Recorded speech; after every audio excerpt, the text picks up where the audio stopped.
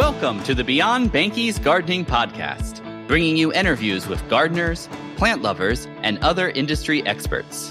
With you by our side, we are growing forward together and nurturing the minds and souls of gardeners both new and old. Check us out at our website, beyondbankies.com. Now, your host for today's podcast, former Vice President of Banky Nurseries and the proud granddaughter of its founders, Albert and Rose Banky. Here is Stephanie Fleming. Hey, everybody. I'm back with my second podcast. I really appreciate all the comments you sent me about my chat with Carol Allen and her orchids last month. Today, I'm really excited to talk to this guest. She's been a wonderful friend to Banky's and to me for many, many years. And I can't wait for her to share why she feels there's no such thing as a black thumb. But even more exciting, we'll be hearing about her brand new book that's due out in March. She's the editor and publisher of Washington Gardener magazine and the host of the Garden DC podcast. She serves as editor of the Water Garden Journal and the Azalean. As a lifelong gardener, she believes that growing plants should be stress-free and enjoyable. She is currently serving as the president of the Silver Spring Garden Club and serves on the boards of other garden clubs and organizations. She attended the University of Maryland, College Park, and majored in journalism with an emphasis on magazine feature writing. There are so many other exciting parts of her life, but let's jump in and meet her. Here's our guest today, Kathy Jentz. Hey, Kathy, how are you doing? Hey, Stephanie, I'm doing great. How about you? Oh, pretty good, pretty good. I'm so excited that you're wanting to do this. Thank you very much. You're welcome. It's so exciting to be at the ground level of a new podcast. Yeah, well, you know about podcasts. Kathy had me do hers last year, and it was a lot of fun. Let's get going, because I was reading a little bit, and I've known you for a long time, and I would just like to know how you got started with your love of gardening, because I know you love gardening. Well, it didn't always start as a love, Stephanie. It was that as a child, my parents and grandparents had gardens, and my dad's side of the family were farmers, and it was more work to me at that point. I remember lugging gallons of water from home to our community garden plot that we had in Gaithersburg, Maryland when I was little. And they didn't have water on site at the community garden. So I remember hot summer days and hand watering and hand weeding. So that doesn't always breed your love of gardening at a young age that way. But I do have happy memories in my grandparents' garden in Germany, their allotment garden, because that was usually like Easter break time and much milder. And I got to play around. I got to rearrange all the gnome collection that they had. So much more fun introduction to gardening on that side. Okay. So your grandparents, like mine, came from Germany. My mom's side of the family is German. She's German, and I was born in Nuremberg. Oh, that's close to where Rose Banky's from. So yep, wonderful. Small world. Yes, it is.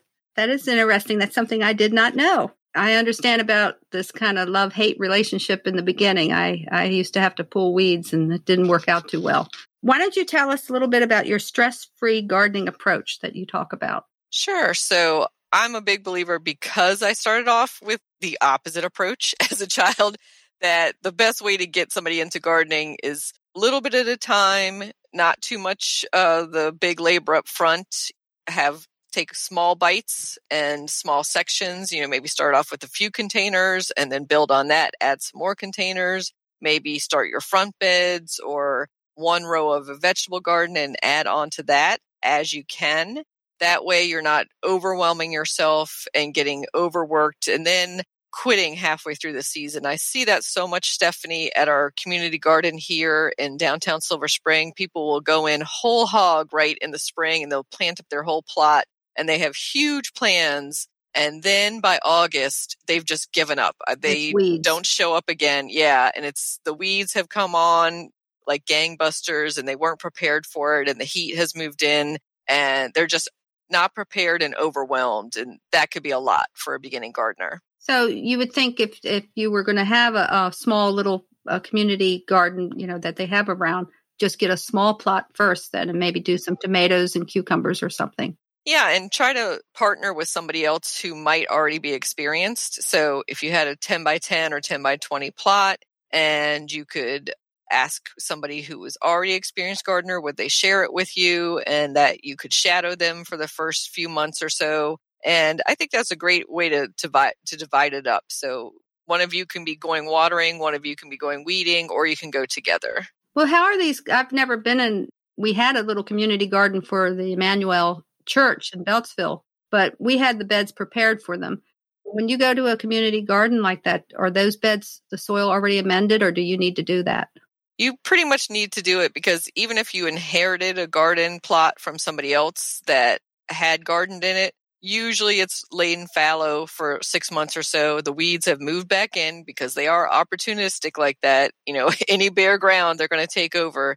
So you're basically starting. Some community gardens do that annual plowing in the spring where they just plow the entire thing and renew it every year. And you can only plant annuals in those. But most community gardens allow you to inherit the same plot every year. So that way you can keep like strawberries and asparagus and maybe put some fall blooming bulbs in the fall and enjoy them next spring.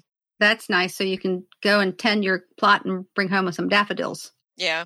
Well, what about gardening? A big thing that the nursery was really into the last 10 or 15 years, well, even before that, was container gardening.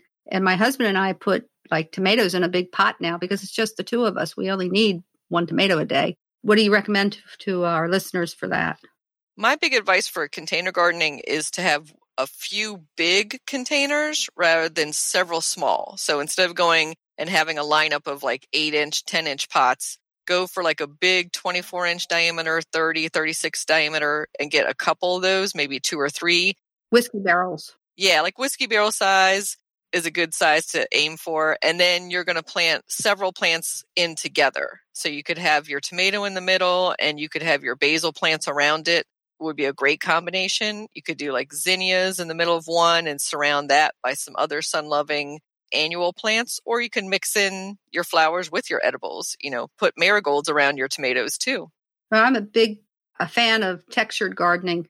And when I used to pot up container gardens, when I had a wholesale nursery, we would always put a parsley or some rosemary or something like that with the annuals just to give it a little more oomph. And then, of course, you could pick it. So it's something that I've always enjoyed. I know that you've been doing a lot and you've been working on something really special that's coming out in March. Can you tell us a little bit about this? Sure. I have my first book coming out, and that is co-authored with Terry Spate, who lives in District Heights, Maryland. And it's called The Urban Garden, 101 Ways to Grow Food and Beauty in the City. So basically, it's a book that is like an inspirational book where you're going to open it up and you don't have to read it from beginning to end. It's not like a storybook type of thing, but you're going to open it up and flip through and you're going to find a photo of something that you're like, that's what I want to do in my garden. So that it could be like we described the whiskey barrel pizza garden. It could be an idea like that. So it could be a small water garden, a salsa garden, or a salad table, or a little shade corner, or a pet garden. So it's 101 different ways to garden in a city, urban, suburban situation, especially targeted at small space gardeners. Oh, that's great for people with apartments or in townhouses. This would be perfect. Yep. Now, where can they find your book? So it's on pre-order now on Amazon and bookshop.org. They can go on either of those websites and put their pre-order in so then they get it as soon as it comes out. We'll also have local book signings and sales in the area. So we'll be announcing some of those coming up soon. Well, we'll share that in the podcast notes. We'll put some links out there and get this book out because it does sound like a wonderful book. I'm really blessed. I live out here in the country, so we got a lot of land, but we're actually not putting in a big garden anymore, even though we have the time for it. Yeah, that's what I always say, that even if you had several acres of land, you still are usually only going to garden right around the house and a little bit out, just because your time is limited, your resources are limited, your energy is limited. So even if you have a huge garden, you still might be able to use a lot of these small space intensive ideas because they can cut down on your labor. And over the years, I know what I want. I want a parsley plant. I have to have some tomatoes and I have to have peppers, a lot of peppers, because I freeze them for the whole year. Nice. I like to have a squash and a zucchini, but I don't need to overwhelm myself. Same with cucumbers. 1 cucumber plant's all I need because I don't want to feed the whole neighborhood. My mother-in-law does that. So she does beautiful gardening in raised garden beds. Nice. they're high, waist high, and it's so nice. I mean, she even has strawberries growing in them. Nice. That makes it a lot more accessible and easy when you don't have to be on your hands and knees on the ground. Something that Kathy used to do with Bankies is organize a lot of different trips to different gardens. And one of the ones that was the most popular was going to the Philadelphia Flower Show every spring. Are you going to be doing that again? Yeah, I haven't decided about this year. So they moved the flower show to June, and now it's the middle of June, and it's outside in a park right before you get into downtown Philadelphia. If you know where the stadiums are, right, it's on that same strip where the stadiums are in a big park. So they did that last year because of COVID, and they couldn't get the convention center because that was in use because of COVID. So they've done it again this year, and I'm not sure, only because the heat was so overwhelming for people last year. It was so tough on our attendees that, I have to really sit down and think about if it's worth it this year. Well, I mean, there's a lot of other great gardens out there. For sure. Longwood before, I enjoyed that trip a lot. Yeah, so Longwood Christmas, always a great option. I'm thinking about Mount Cuba, where we had gone and done looking at some native plant and demonstration gardens.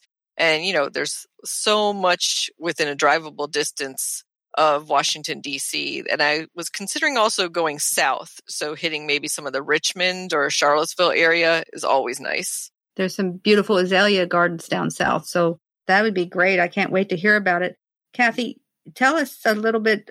When I first met you, you were all about your Washington Gardener magazine, which you still do. And I think it's a fantastic magazine. Can you tell me a little bit about how you got involved with that? Sure. So you had mentioned earlier, I was a journalism major at University of Maryland. And when I graduated, I went into association publishing. So that was doing magazines for local and trade and personal associations. So a nursing association, a school association, that type. And at a certain point, I was like, I need to work for myself. That's just my personality. So I said, what do I love? What do I want to write about? And it was gardening. And I started to look around and realize there wasn't really that much out there for the local DC area gardener. There's, of course, the Washington Post column that existed at that time and Henry Allen's books. But other than that, there wasn't much. And there's a ton of great nurseries in the area, great wholesale growers, lots of great scientific information from the USDA and the National Arboretum. But that wasn't really getting to the consumer. So that's why I decided to start the magazine.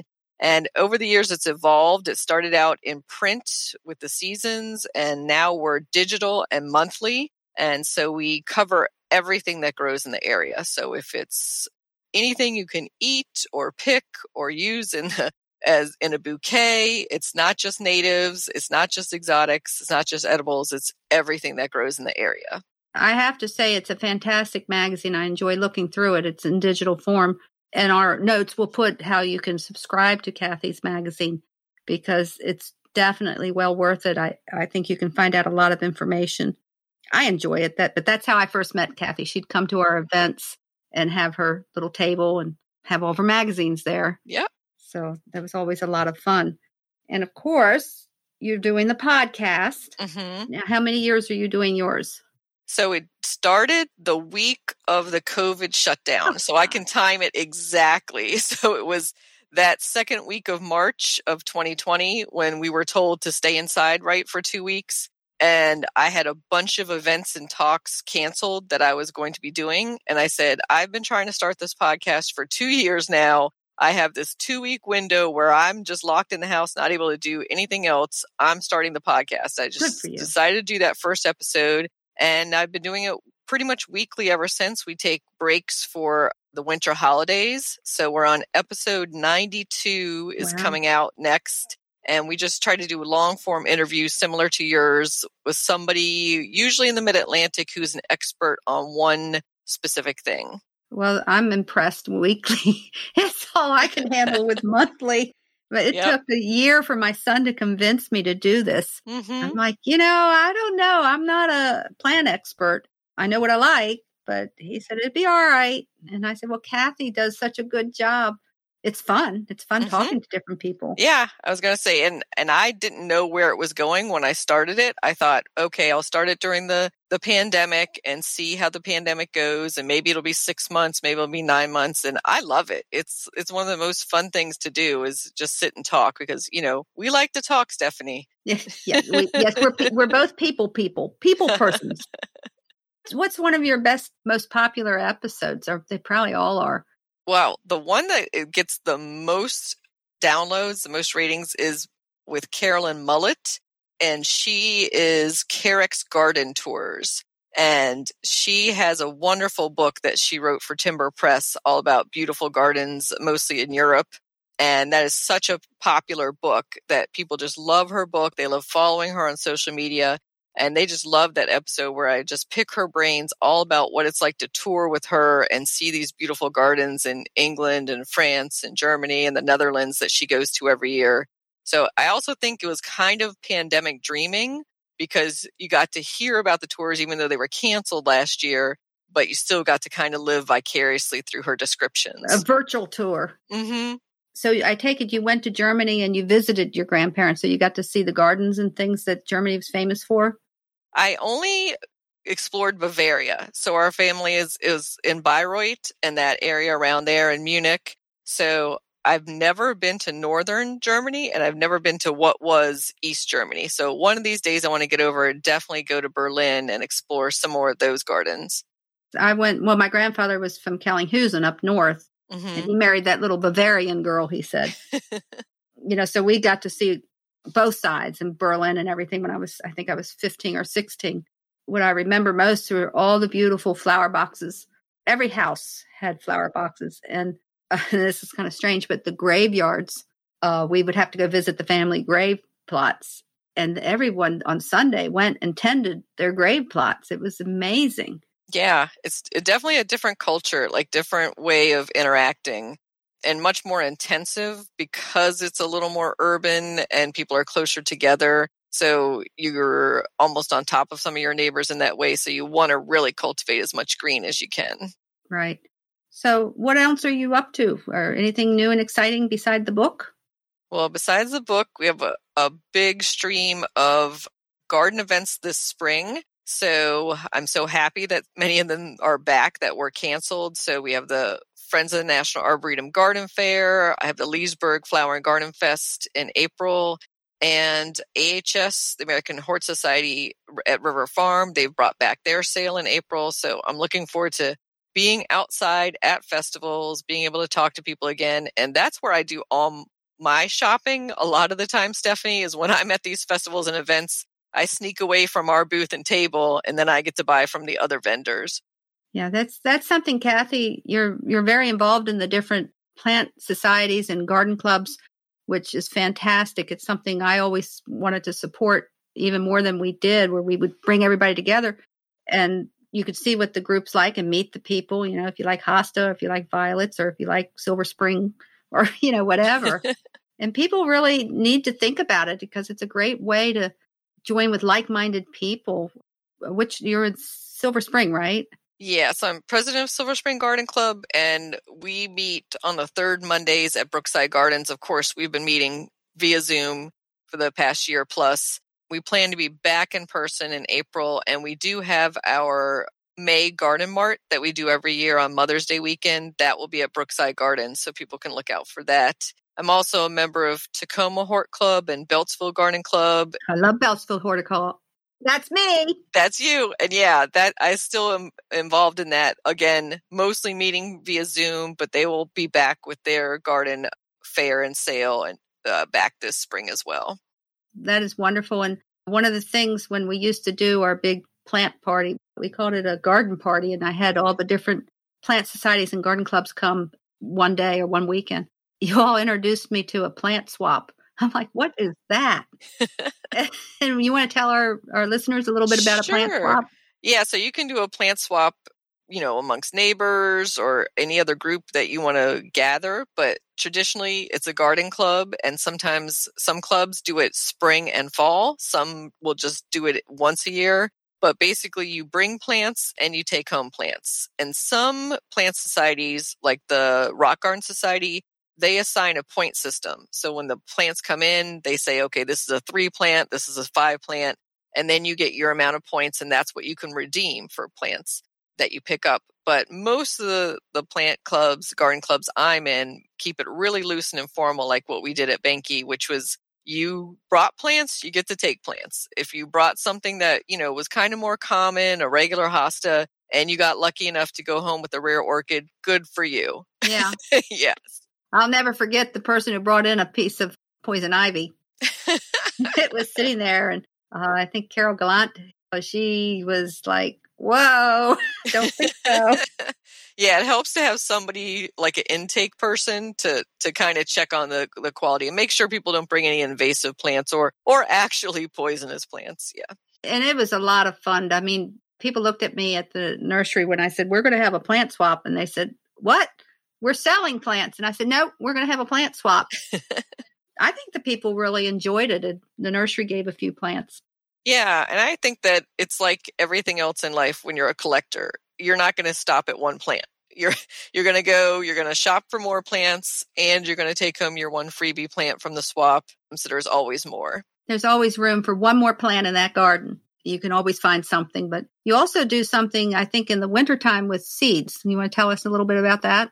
Sure. So we host, and we meaning Washington Gardener Magazine, hosts the annual seed exchange. And this year we did bump it back a month. So it's normally the last Saturday of January at Brookside Gardens and the first Saturday of February at Green Spring. So due to the COVID masking and vaccine rules, we bumped it back a month, and now we're on February 26th. You'll probably be listening after it takes place this year. But you can check out the event for next year and save the last Saturday of January in your calendar as Seed Swap Day, because we had it named a national holiday. Basically, it's similar to the plant swap. You're going to bring seeds that either you opened up a packet and used half the packet, but the rest of the half is still good, or it could be seeds that you collected from, say, zinnias or marigolds in your garden or any plants that you grew. And then we'll have seeds available for people to pick up. And we have some expert speakers on the program as well that'll be giving seed starting tips.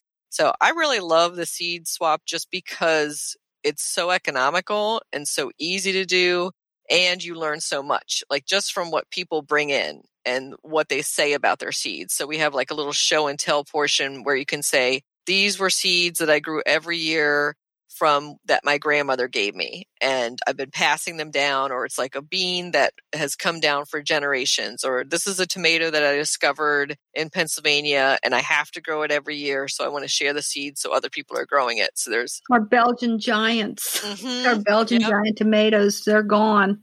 Yeah. Do you have any seeds from them still? We did find some seeds, but John Reed, some people know who he was, the cowboy. He grew them and they didn't take well. I think they were kind of old, and he thinks that they had some mess ups. So no more seeds. I think Burpee or somebody has one they called the Belgian or something, a Belgian tomato. Yeah, the Belgian giant was a big deal. And I know you did the seed exchange at the nursery one year, I think, where you had it. I don't know if there was a flood or something. Yeah, there was a big snowstorm the weekend we were supposed to be at Brookside, and they lost electricity for that weekend. It wasn't just the snow, but power went out for Wheaton Regional Park. And that was crazy that it was like ice after that. So then we quickly rescheduled. We were able to use your back room where the Christmas decorations were all pushed aside. So we got to jump into that space, and that was really great to be able to. That's where I first heard about it. I'm like, wow, there's so many cool things that you can do with gardening, which is so exciting. So Kathy, we're going to go into our Green Thumb segment, and I have a couple questions. If you were to have any gardening resource, what is your go-to gardening resource that you like to use? Well, so I have to plug my own magazine, right? That's right. and say that because we're all about local gardening. But I do follow a lot of people on social media. I love attending every possible garden talk I can at local garden clubs. So I would say that's my best resource, is hearing it from other gardeners. Yeah, and that's something, if you follow Kathy and join her on her Facebook page, and we'll put all that information out. She's always letting you know what's going on. And I take a lot of what she shares and I put it over on our page. So we try to let everybody know what's happening in our neighborhood.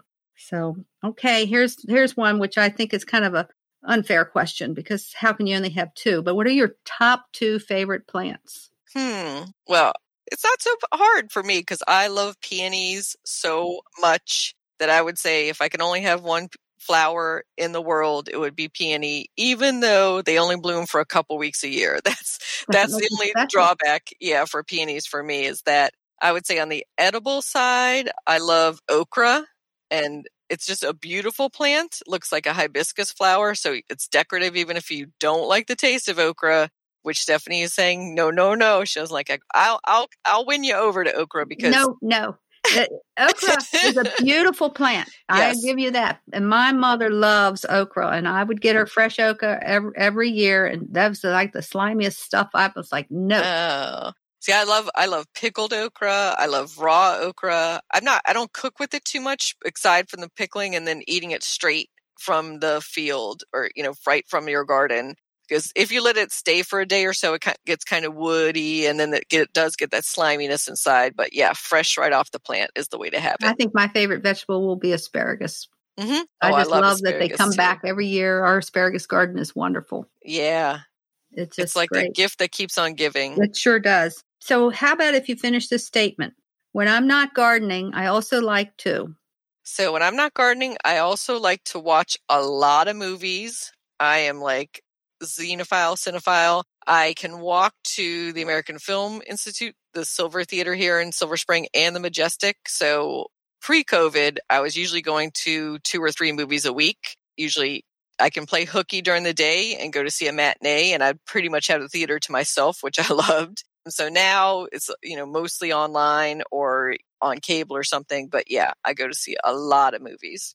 And you and I have something in common. It's our love for cats. Mm-hmm. I was going to say, and cats, but, I take them for granted. They're always here. Cats. Yeah, so cats, I have a blog that I started just for fun called Cats in Gardens, and that's just pictures of cats in gardens with plants in garden settings, cats sitting next to flowers.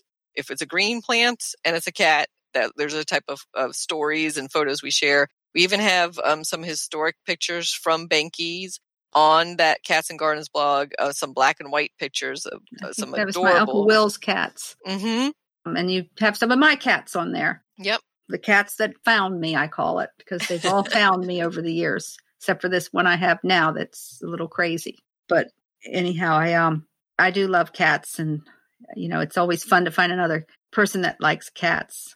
Well, Kathy, this has been a lot of fun.